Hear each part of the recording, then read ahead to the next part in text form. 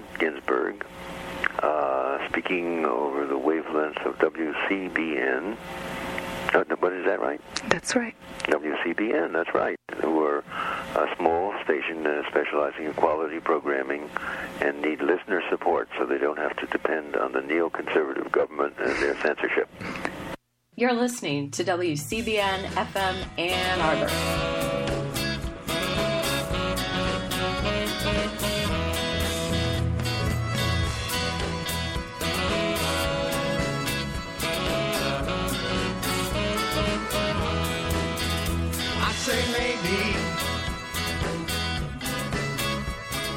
Maybe I'm in love with you. I say maybe. Maybe I'm in love with you. Good afternoon. You've got Living Writers, and I'm T. Hetzel. As you know, this week is our annual fundraiser week. Woohoo! This year, it's fundraiser with a twist. Please take a moment to donate to WCBN online. So head to WCBN.org, click on the top right tab, Donate. On the next page, you'll see bumper stickers, t-shirts, hats, tote bags, classics like the Down Home Show Banjo Cat t-shirt and the Face the Music t-shirt, and new pandemic-inspired ones like WCBN All Hail the Robot tote bag and WCBN Post-Apocalyptic Astro Gator t-shirt. Also, I'm truly excited about the WCBN, the only station that plays the bottom 40 bumper sticker, and the WCBN Face for Radio sweatshirt. So head to WCBN.org to donate today. Be a part of Fundraiser 2021. As for Living Writers today, we get into the time machine to head back to February, this time last year, when we were all in the studio, and we had writer Catherine Lacey stop by to be with us too. We also have special cameos from Tex and Sam. We talked about Catherine Lacey's novel, her third novel, Pew, and now it's out. And we heard what is perhaps one of the longest sentences in contemporary fiction today from Catherine Lacey's first story in her book of short stories, Certain American States. Thanks for listening today. I can't wait until we are all out and about again. I hope you and your family and your friends are healthy and that you're all reading a lot of books. Take good care. Happy Fundraiser 2021. Head to WCBN.org to donate. Thanks for being part of our community here at WCBN. Let's hear that conversation now with Catherine Lacey and our special cameos from Sam and Tex. I'm T. Hetzel. Thanks for being here.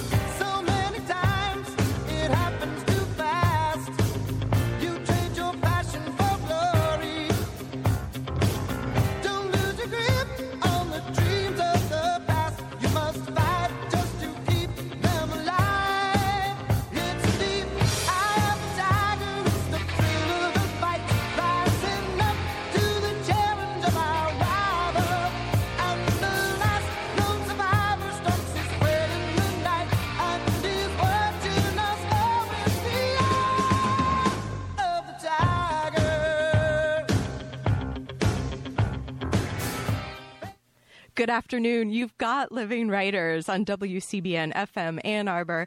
I'm T. Hetzel, and today I'm so happy to have Catherine Lacey here in the studio.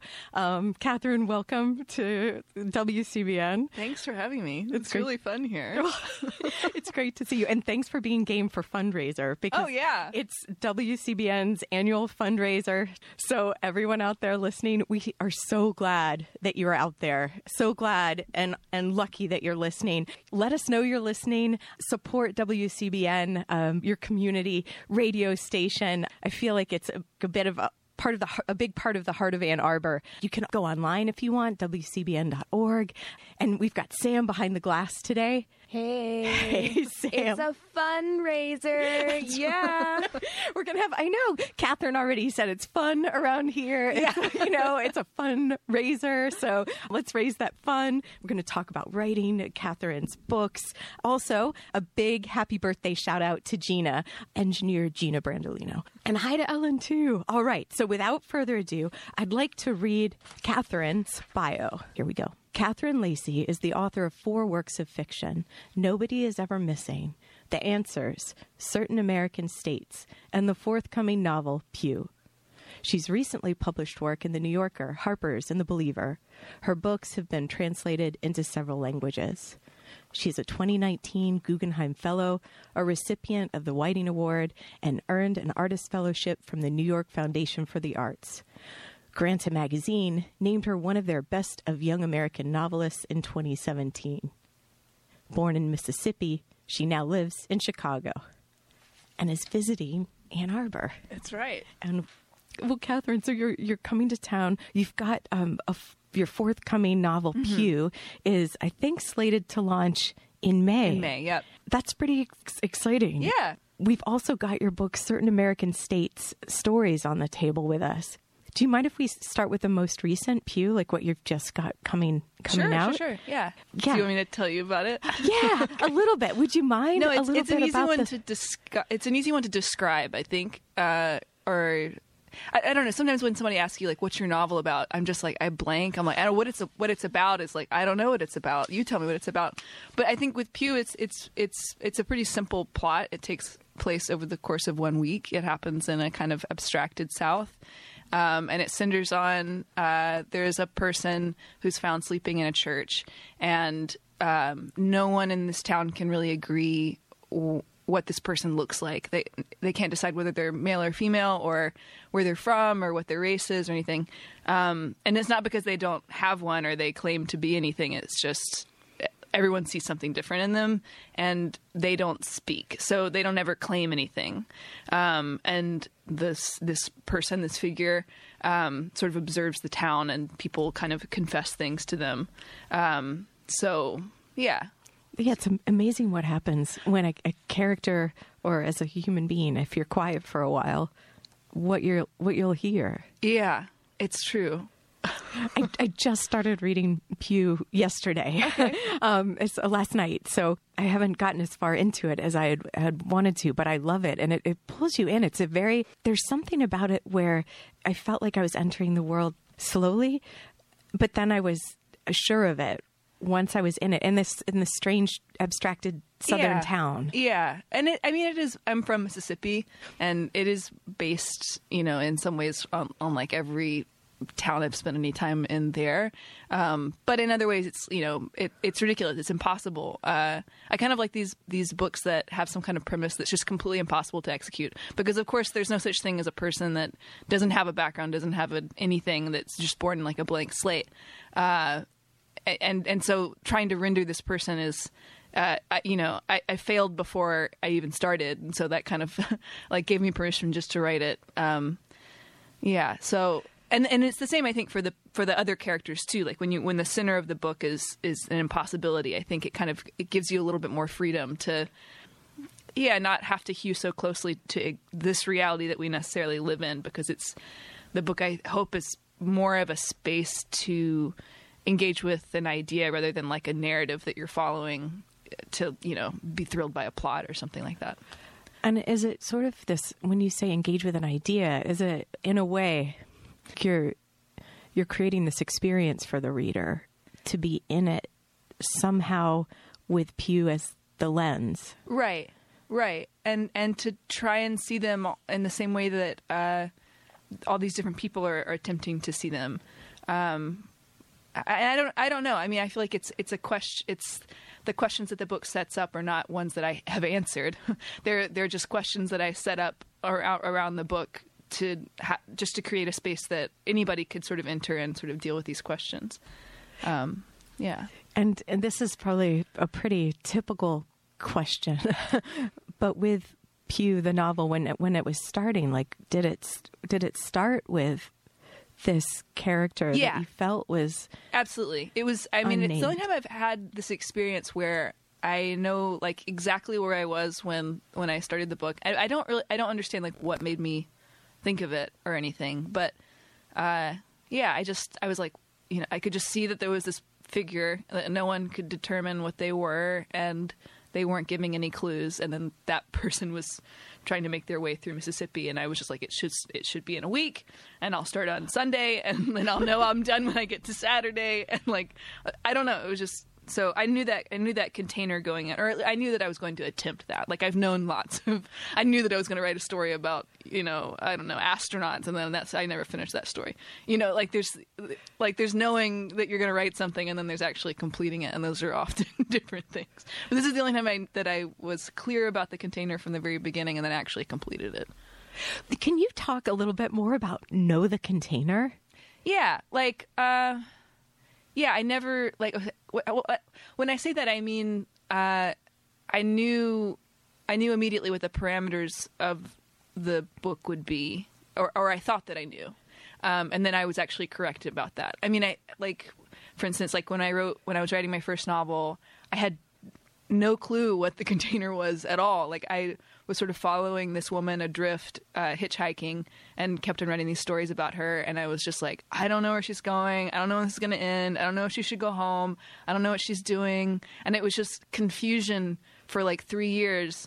And then somehow it was done. And I don't know what happened. I don't know how I got there. But you also, for 3 years, you also kept going. There was something in it that you knew, like, to believe in.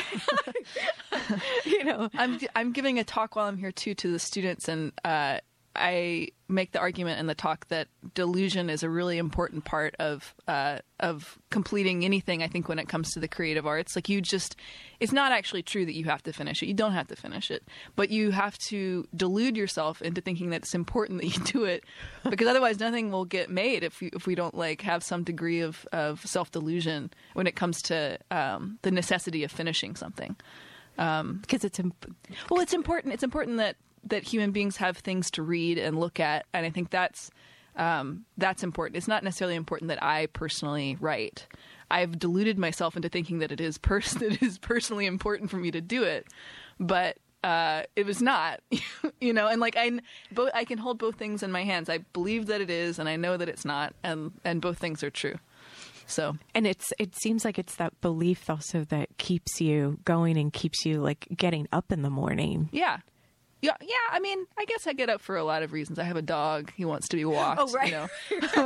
And when I said that, I actually meant, because I read somewhere that your process is you work in the morning. Yeah. So I didn't actually mean it in that it gives you a reason to be alive. Although writing does, I guess, in a way, right? For all of us that believe it in some way. Well, I mean, I think there's two different things. There's writing to complete something, and then there's just writing generally. And I think just writing generally, I think that can be a tool anyone can use. You don't ever have to share anything with anyone, and it's just the process of sort of turning your thoughts into language. There's something really sacred about that, I think, and useful. And but that to me is a different thing than writing to give things to other people. It's like they're two different processes to me. I mean, they overlap, but they're not necessarily always friends, you know. These two different modes of making. So, and why is that, do you think? I guess there's probably a lot of reasons. Well, I mean, there's this freedom you have when you first start writing and nobody's read anything that you've written yet, and you don't have anyone's opinions in your head. You don't have, whether positive or negative, you know. And I think that every writer, after they publish a book or two or more, I think is constantly just trying to get back to that place where you're like, remember what I would write when I didn't think anybody was going to read it, you know, because there's something. I mean, sometimes there's, you know, sometimes you're writing stuff that only you're going to read, and there's a reason, you know. But then other times there's things that can come out in that place that are not about, they're not about pleasing other people, and it's not about trying to reflect at other people something that will get you something, you know. Because I don't really think that a person can write about themselves ultimately. Like, I think even if you write about the most personal, private thing that's ever happened to you that you almost don't want to tell anyone, that thing, you actually share it with almost everyone else on the planet. You know, whatever it is that you think is too personal, there's no such thing as the personal ultimately, because everything you've experienced, other people have experienced too. So yeah. Yeah. It seems so it's so kind of interesting and inspiring, smashed together to hear you talk about these like two separate ways of making or being as a writer. Right. And I'm not sure I've ever thought of it that way. Right. Yeah. Oh, sorry. Go ahead. Well, I mean, maybe it's not true for other people. Like, maybe it's no, not. It makes actually sense. Yeah, I don't know. I mean, they can overlap. Sometimes it's happening at the same time, or sometimes you think you're writing something private and it's for other people, and the other way around. But I mean, everybody's writing in their head all the time, you know? And so like I feel like that's why, I feel like that's one of the things that I've always gravitated to about books, is that it's so transportable, you know? You can just, it's not like you're glass blowing where you have to leave your glass blowing supplies in the studio and you can't have, you know, molten glass with you at all times. But the molten glass of the mind. Yeah, exactly. We'll take a short break, okay, and then we'll come back. Today on the program, Kathryn Lacey is here. Certain American States Stories, out with Picador. Pew, the forthcoming novel coming out in May. We've got Sam behind the glass, T here behind this microphone. It's fundraiser. We're fundraising, right, Sam? Right? Okay. That's right, right. Kathryn? I think I saw Tex out there too, so maybe Tex will be by. We'll be right back.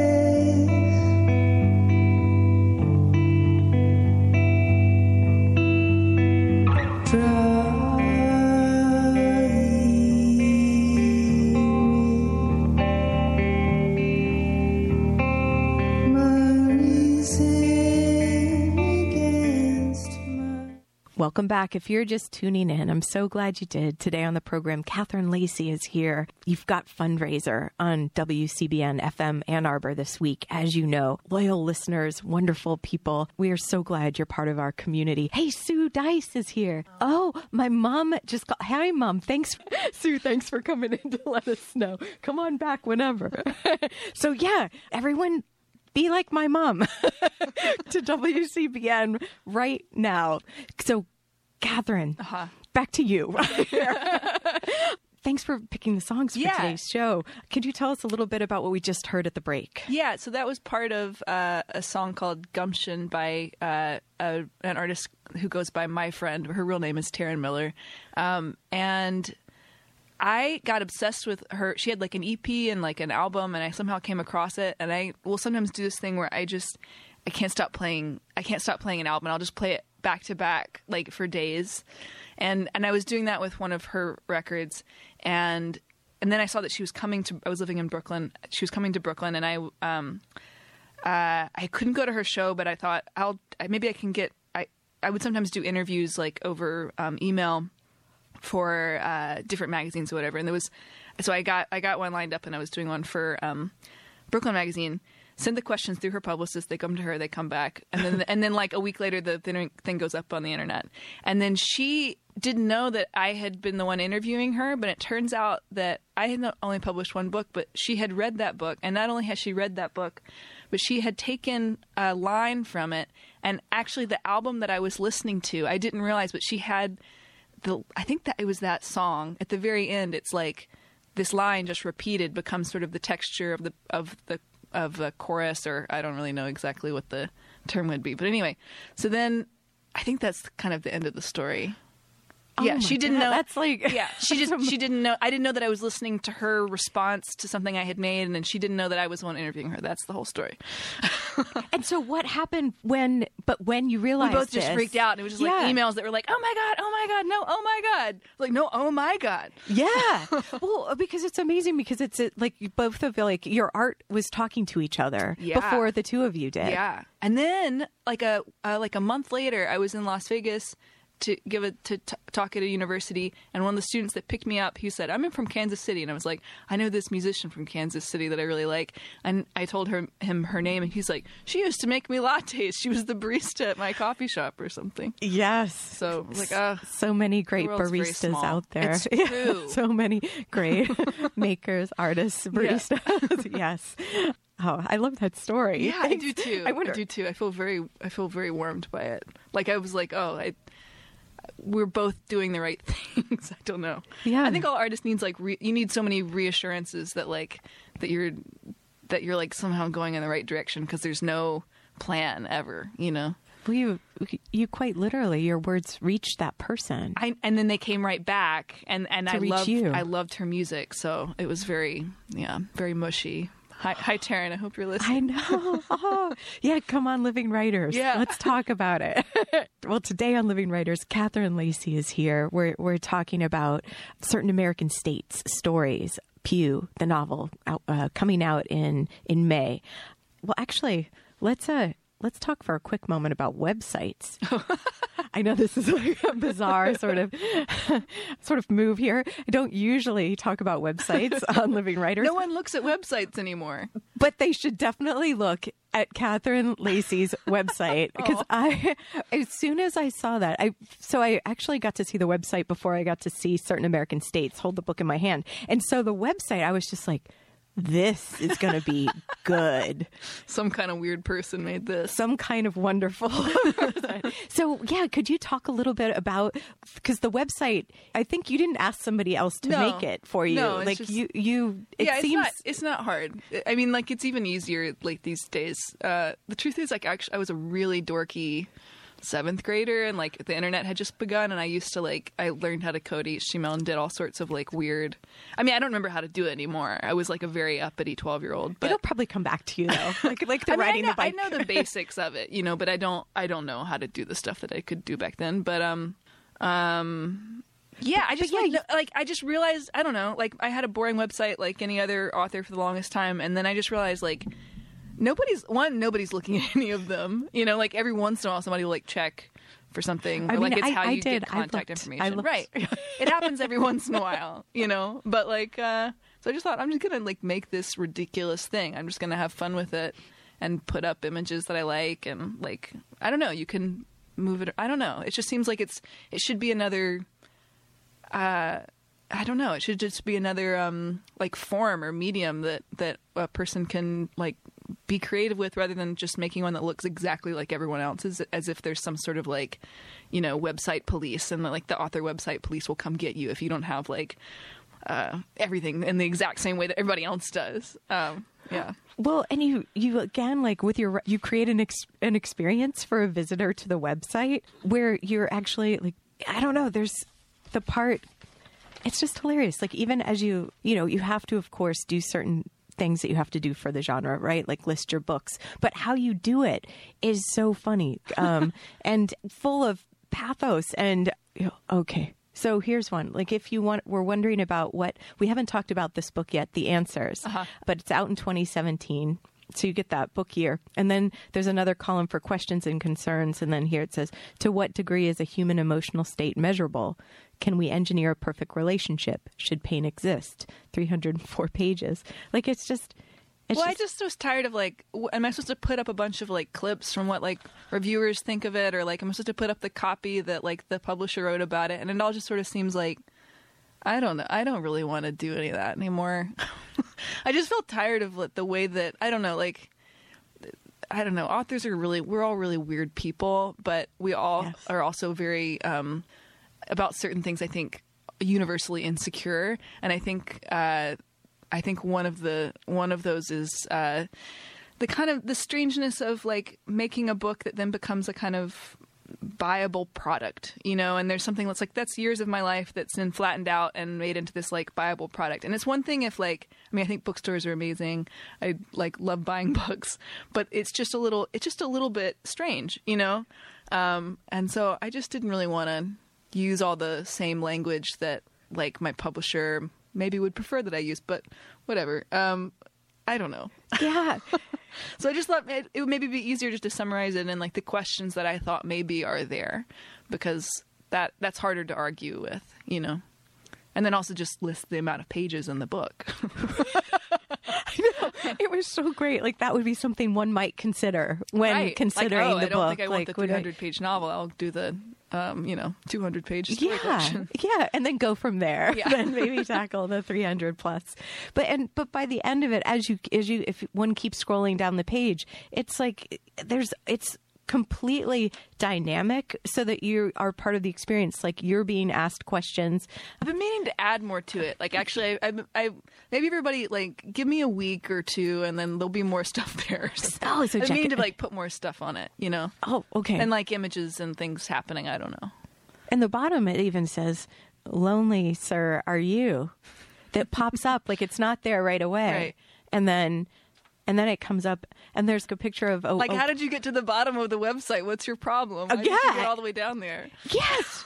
And there's, like, the floating head, the bust from... I don't know. I didn't know who it was, but... I don't know probably who it is a famous either. writer from I don't think it Greeks. is. I think it's like I just pulled it out of an old photo. I had this old photo obsession where, like, I just really love old pictures of people I don't know, And so, like, you can buy them at, at thrift stores and at Salvation Army. And I really have, I have this one whole collection. It's like 30 years of this woman's life, and it's always her alone.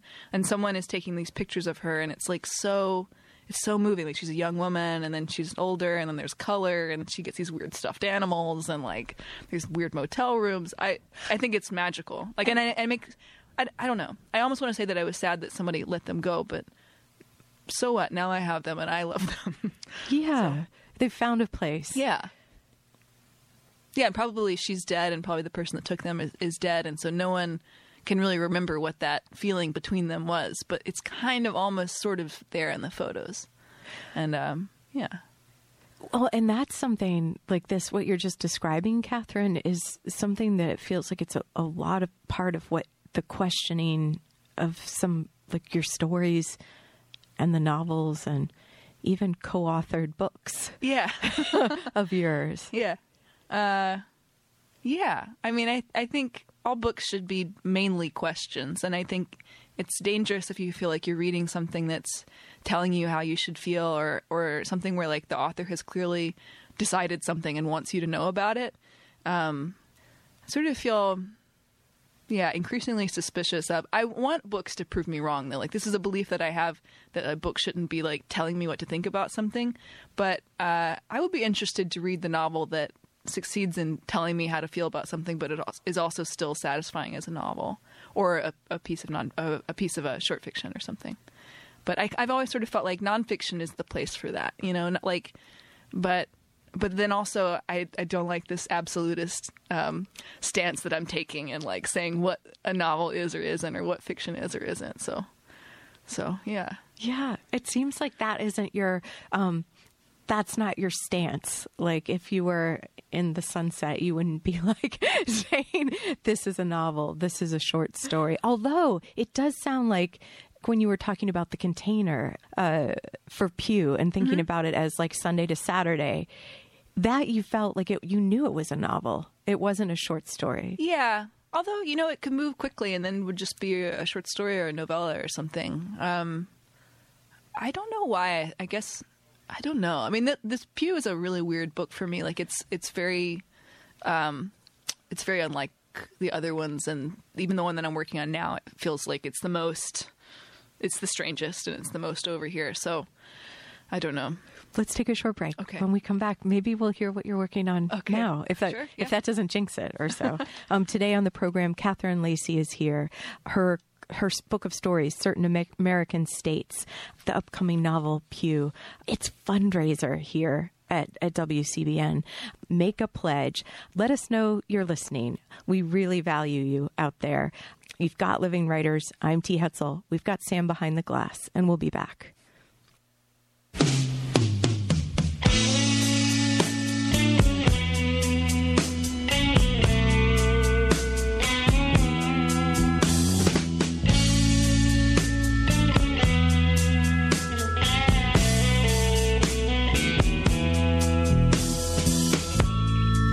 Iowa, in the tall grass, there's a couple. She's very young. He's a young preacher.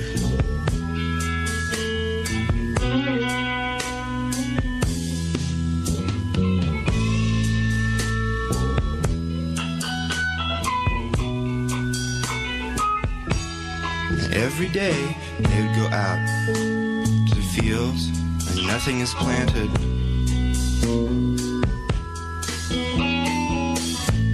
And lie in the tall grass.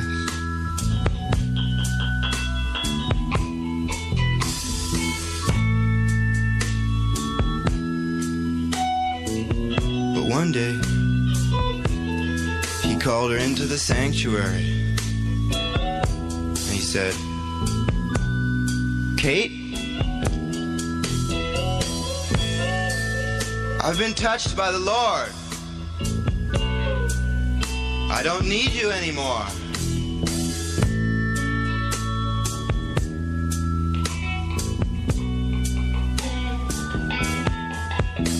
She didn't know what to think, but she loved the Lord. So she just leaned back in the pew, thought about the tall grass and said, Reverend? She said, Reverend? Reverend, the only reason I did it was to find out what it's like.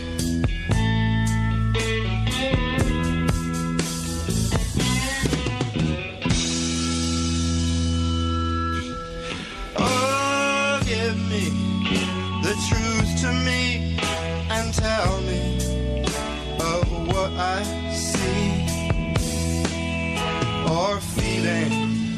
There must be an answer for me.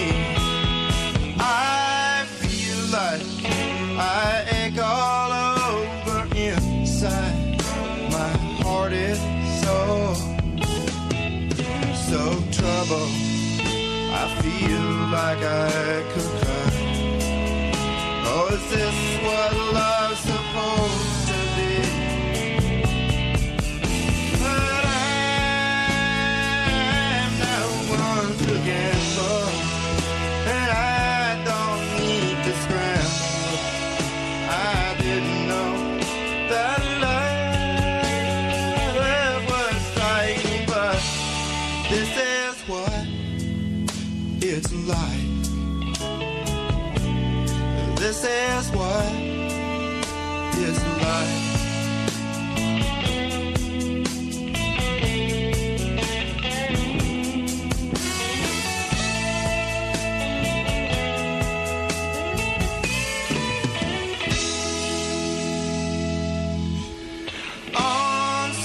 one day I read somewhere that real love. Welcome back. If you're just tuning in now, I'm so glad you did. Today on the program, Catherine Lacey is here.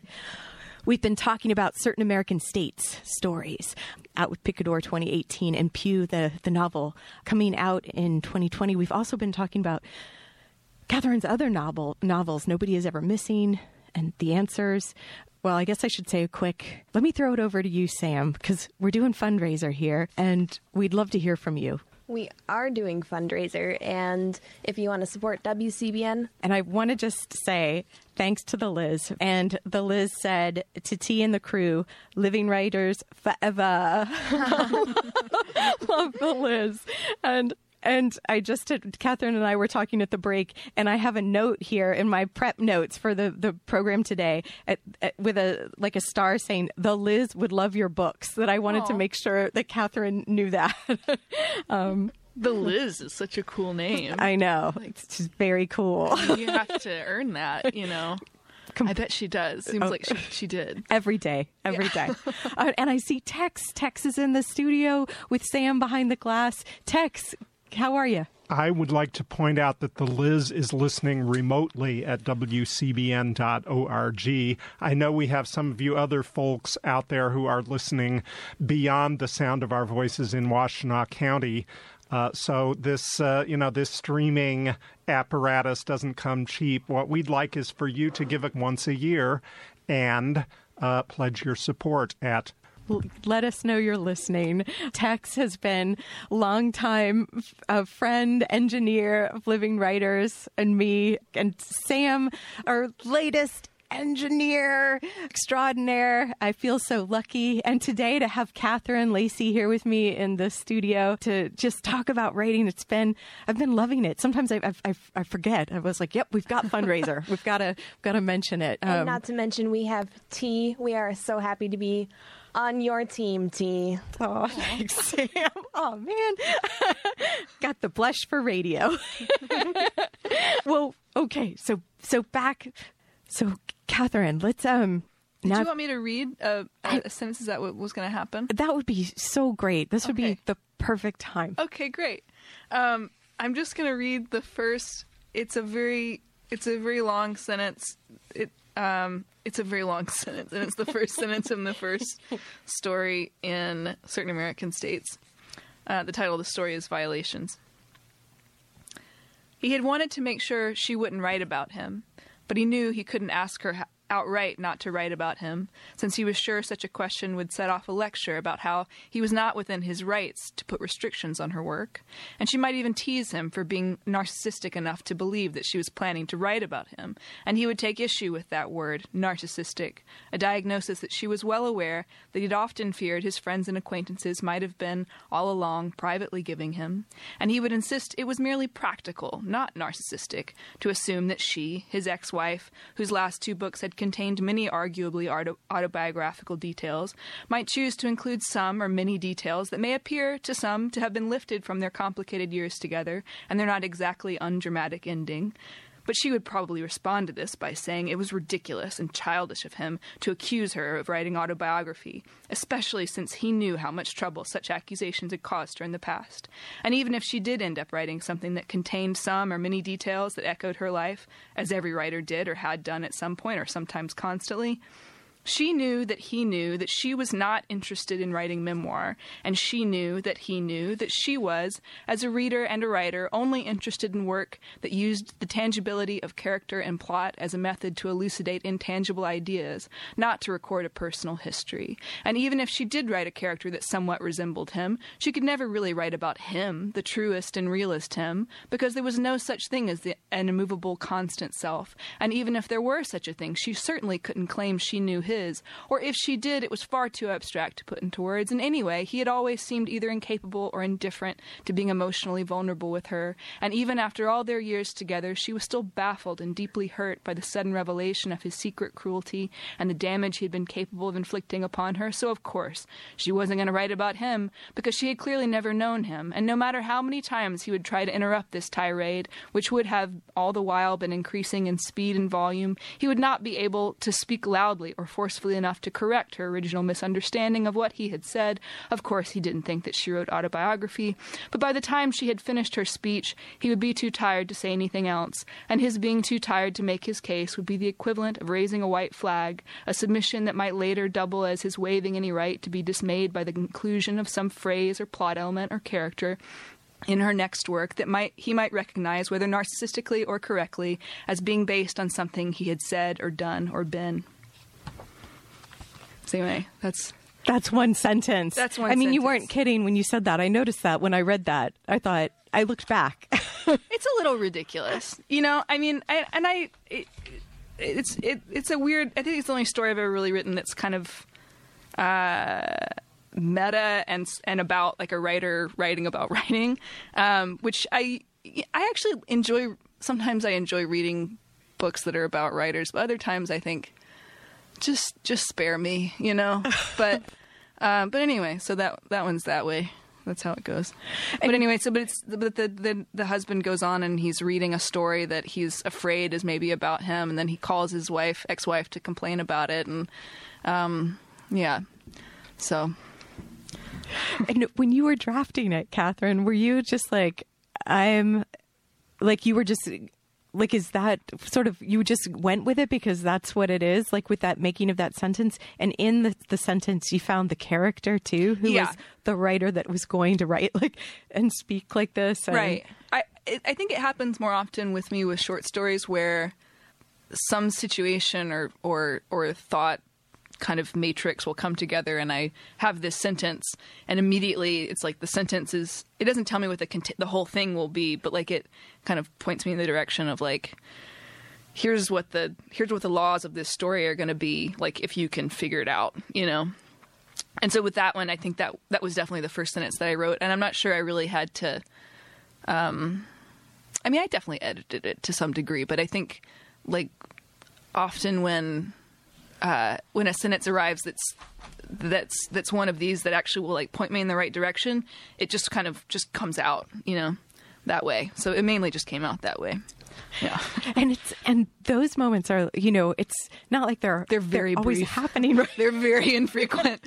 Like I sometimes like I'm describing it and I'm like, God, I sound like such an asshole that like it just came out that way. But it's like, okay, this is like 0.25% of the time that I'm sitting in front of the desk, you know? Right. And you're sitting there, like you were saying, in the percentages there. Yeah. You're there a lot. Yeah, I am there a lot. It's like it's also where you want to be. It's part of like you're part of your practice. It's part of my like personality flaws. You know, it's like it's everything. But well, that's a great way to harness that for good. Well, I think that's what everybody has to do to some degree. Is like everybody has their like their glitch. You know, that's like just their thing that they can't. Like, there's just no arguing with it. This is just how you are. And usually there's like a negative side to that and a positive side to that quality, you know? And I think, yes, unfortunately, some people are writers. That's classic that you say that. It reminds me, and very true, right? But in a good way, too. I feel like that was reminding me of something that you had remarked about a book. Like, any good book has problems. And I loved that. Yeah. There's definitely limit. I think that can be part of the anxiety of like, oh, I don't think I want to write anything because there'll be flaws in it. But like, of course there are going to be flaws in it. Or like you look back at something you wrote and you're embarrassed of it. But like, of course there's problems in it. It's a book, you know. Like there were things you had to leave out. There were things you couldn't get to. There were things it was just every choice sort of closes a door somewhere else. So I don't know. And it also feels like once you've written the book too, then you've moved like in time, you move on, and you're also a different writer, person. Yeah, this is what scares me about these projects that take many, many years, because by the time you get to the end of it, you're like, oh no, I don't even know who started this book. Like, you know, like what? Sometimes trying to balance the checkbook at the end of it is sort of difficult. Yeah. But arguments for writing quickly, I guess. Let's take a short break. Today on Living Writers, Catherine Lacey is here. We've got fundraiser happening right now at WCBN FM Ann Arbor. As you know, pledge. We've got text. Do you feel like saying a few words? I'd like to thank Frank and Amanda, who they do this show sometimes. Thanks, you two. So you can do it too. There are different ways of supporting this show, and one of them is to Thanks so much to Amanda Yulee and Frank Yulee. Frank does post-production work we have on the Living Writers website. Amanda Yulee takes over Living Writers during the summer and does a block of 10 episodes. It's become our new tradition, something I look forward to, and I know listeners do every year as well. So Amanda Yulee and Frank Yulee, part of our Living Writers team and community, and so are you. Thanks for listening. We're going to take a short break, and we'll be back to talk more today with Catherine Lacey.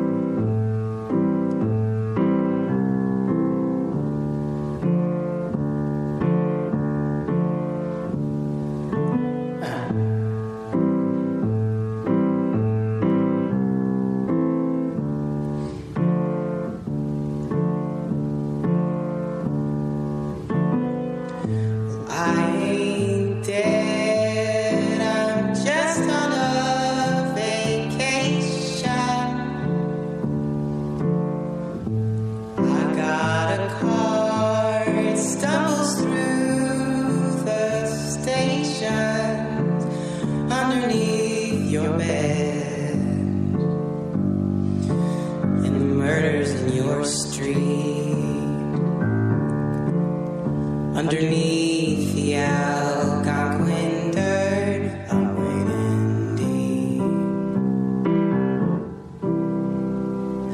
Well, I ain't dead, honey, I'm just singing in a dead key.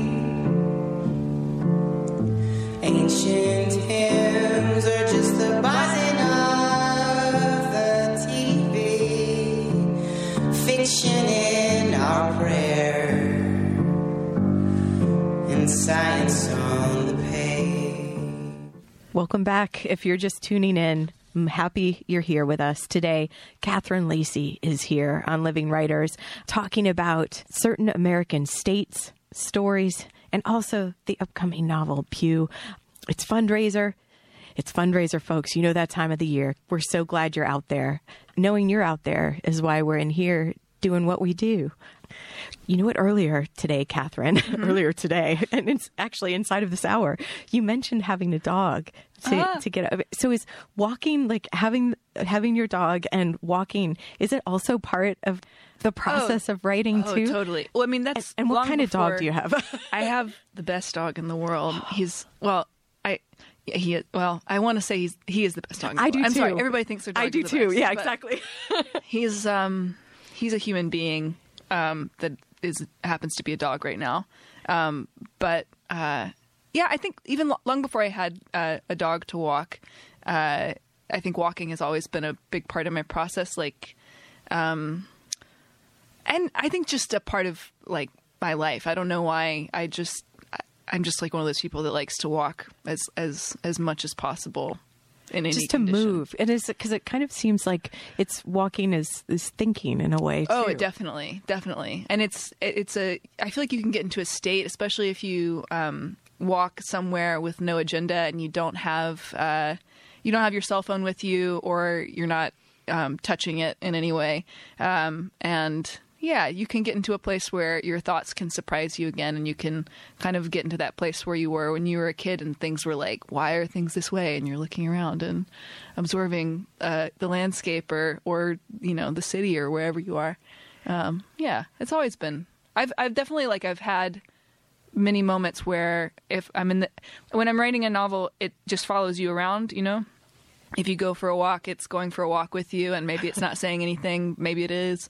But I've definitely had a walk-induced decisions where I didn't know how to end something or what was going to happen, and then it's like it just comes. It's like the walk delivers this thing to you. It's like, oh, here it is. You walked for long enough. Here you go. You got this thing now. Because it's almost like you created this openness, for your mind, right? And you can just get relaxed and some kind of interior sort of human logic that we don't always have immediate access to will come out during the walk, where it's it's not about you doing anything. It's about there being stories just built into being a human. And, you know, we've all read, like, you know, tons of stories and had many stories read to us and heard them and watched them and listened to them and everything. So they're all in there, you know, and it's like that they're not yours, they're everybody's. And then that's what kind of gets, I think, feeds into whatever you write, you know. And then it's your mind, though, that then makes it into the thing that you feel like, I think you were talking about earlier, Catherine, where it feels like it's its own thing, like that first sentence of Violations that we heard. Yeah. Yeah. I mean, yeah, it just felt like it had its own sort of logic and it, you know, I don't know. I think it's really just like you read too much and then it just sort of starts overflowing. Like you put too many books in your head and then either, I know probably a lot of people have experienced this, but I feel like at some point when I was like a teenager, I started to realize that I was, rather than just observing things, I was just immediately turning it into language in my head, which is a problem. Like you kind of, I don't know if you always want to be that way, you know, like I think there's something nice about sort of being in a space without language. But I think if this happens to you, you know, you kind of have to write it down. You might be a writer. Yeah, unfortunately. Yeah. When you're talking about the being, like walking around without a phone, without, you know, and it felt like describing like being like engaged but alive, more alive. Like, doesn't it sound like being alive, not having your phone? It sounds a lot like life, doesn't it? And connecting back to like this, like you said, like a kid, this curiosity about being alive. Yeah. I had, right before I wrote my first book, I went on this trip. I thought I was doing something different. I thought I was going to be I wanted to, and there's a lot of steps to describing this, but I had studied nonfiction. I wanted to be some kind of nonfiction writer. I wanted to write about other people. I wanted to write about real things in the world. And at the time, I got really interested in food policy in America, and I wanted to know how farms worked, and I wanted to know I wanted to know everything about the way that the government interacts with our food supply and how food is produced in America or shipped in or whatever. And I thought, well, if I wanted to know things about farms, I probably should work on some farms. And I decided also, I was like, well, I could go to New Zealand and do woofing and hitchhike, and that would be really cheap. And if I went for like 3 months, then it would be a really cheap way to live. And I would work on a bunch of different farms, and I would be in New Zealand. So I decided to do this ostensibly to research things. This was in 2010, and I didn't have a smartphone, and there wasn't really internet in many places, and so I was just AWOL for like 3 months, and I didn't really quite realize what that was going to mean, you know. Right. But I think it's not like I wrote anything useful at the time, but I do think that it kind of like bent my brain up in a way that it needed to be bent up in. So I recommend it if you can find some sort of way, you know. Desert your children, quit your job, or, you know, maybe do this when you're quite young. And so that's also helpful to be absent, you know. So to be absent in this way that society defines it, but in a way to be more present. Right. Or to figure out something about your mind and your body, everything. I mean, I say this, I know it's like every like tech entrepreneur out there has said that. Like, I just, you know, tripped ayahuasca for 3 months and it was great and everybody should do it. Like, I don't want to be that person. Living writer's advice. No, there's very simple ways that you can do it, even if it's just an afternoon or something. You know, and there's cheap ways too, because I think my only expense on that trip was the plane ticket. Yeah. So, Catherine, I wish we had hours more. You'll have to come back. This is just part one. Oh, great. Does that sound good? Okay. Yeah, let's do it. Okay. So everyone, today on the program, Catherine Lacey. Yes, you've been along for it. This fantastic conversation with this amazing author, a writer right here in Ann Arbor, who's coming through town and stops in to the basement studios at WCBN FM, the campus radio station for the University of Michigan. It's amazing. We're still here. WCBN FM loves you. You're listening. We appreciate you because the fundraiser goes on. It goes on through Saturday, through Sunday, right? Through the weekend. So I'd like to thank Claire Tobin at FSG for sending along some books. Thanks, Sam, for engineering, being the newest part of the team. For Tex, for being here as a long-standing member of team. Amanda and Frank. Gina's birthday today. Otherwise, she would have been here. To Stephanie out there listening. The Liz.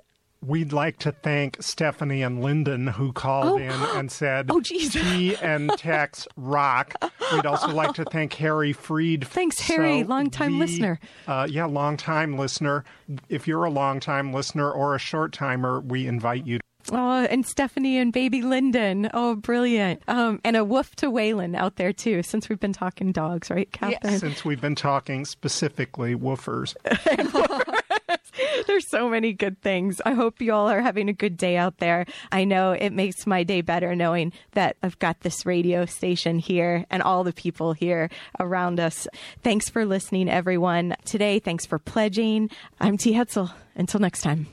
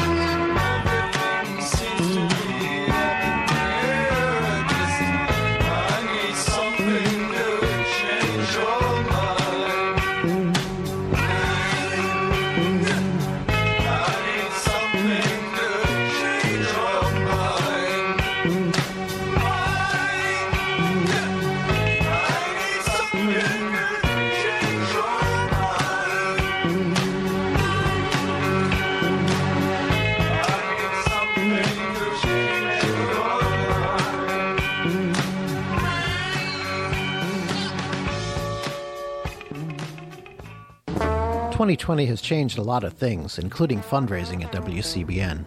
Although we'd love to hear your lovely voices over the phone as you donate, we've shifted our fundraising efforts to our website to protect the health of our staff. To help keep Freeform Radio on the air and in your ears, visit WCBN.org and click the Donate tab at the top right of the website. Once on our donation page, you can make a custom donation or browse our wide selection of quality and student-designed merchandise. That's WCBN.org. Everyone here at WCBN extends our sincerest thanks for your generosity.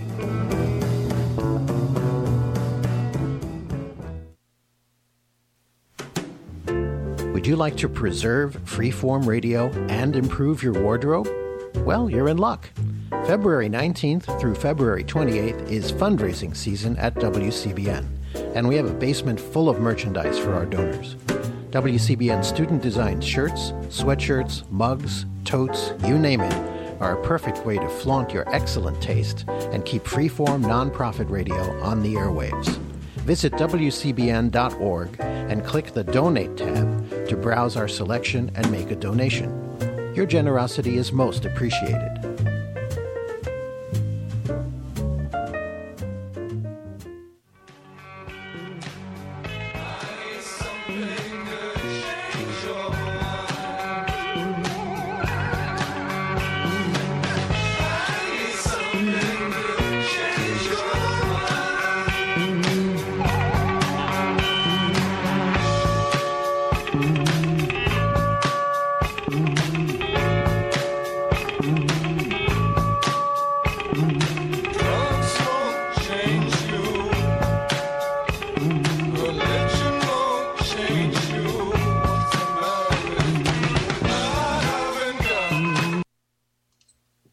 All right, everybody. Today is February 24th, 2021, as you're listening to this, the Daily Sports Report on WCBN FM 88.3.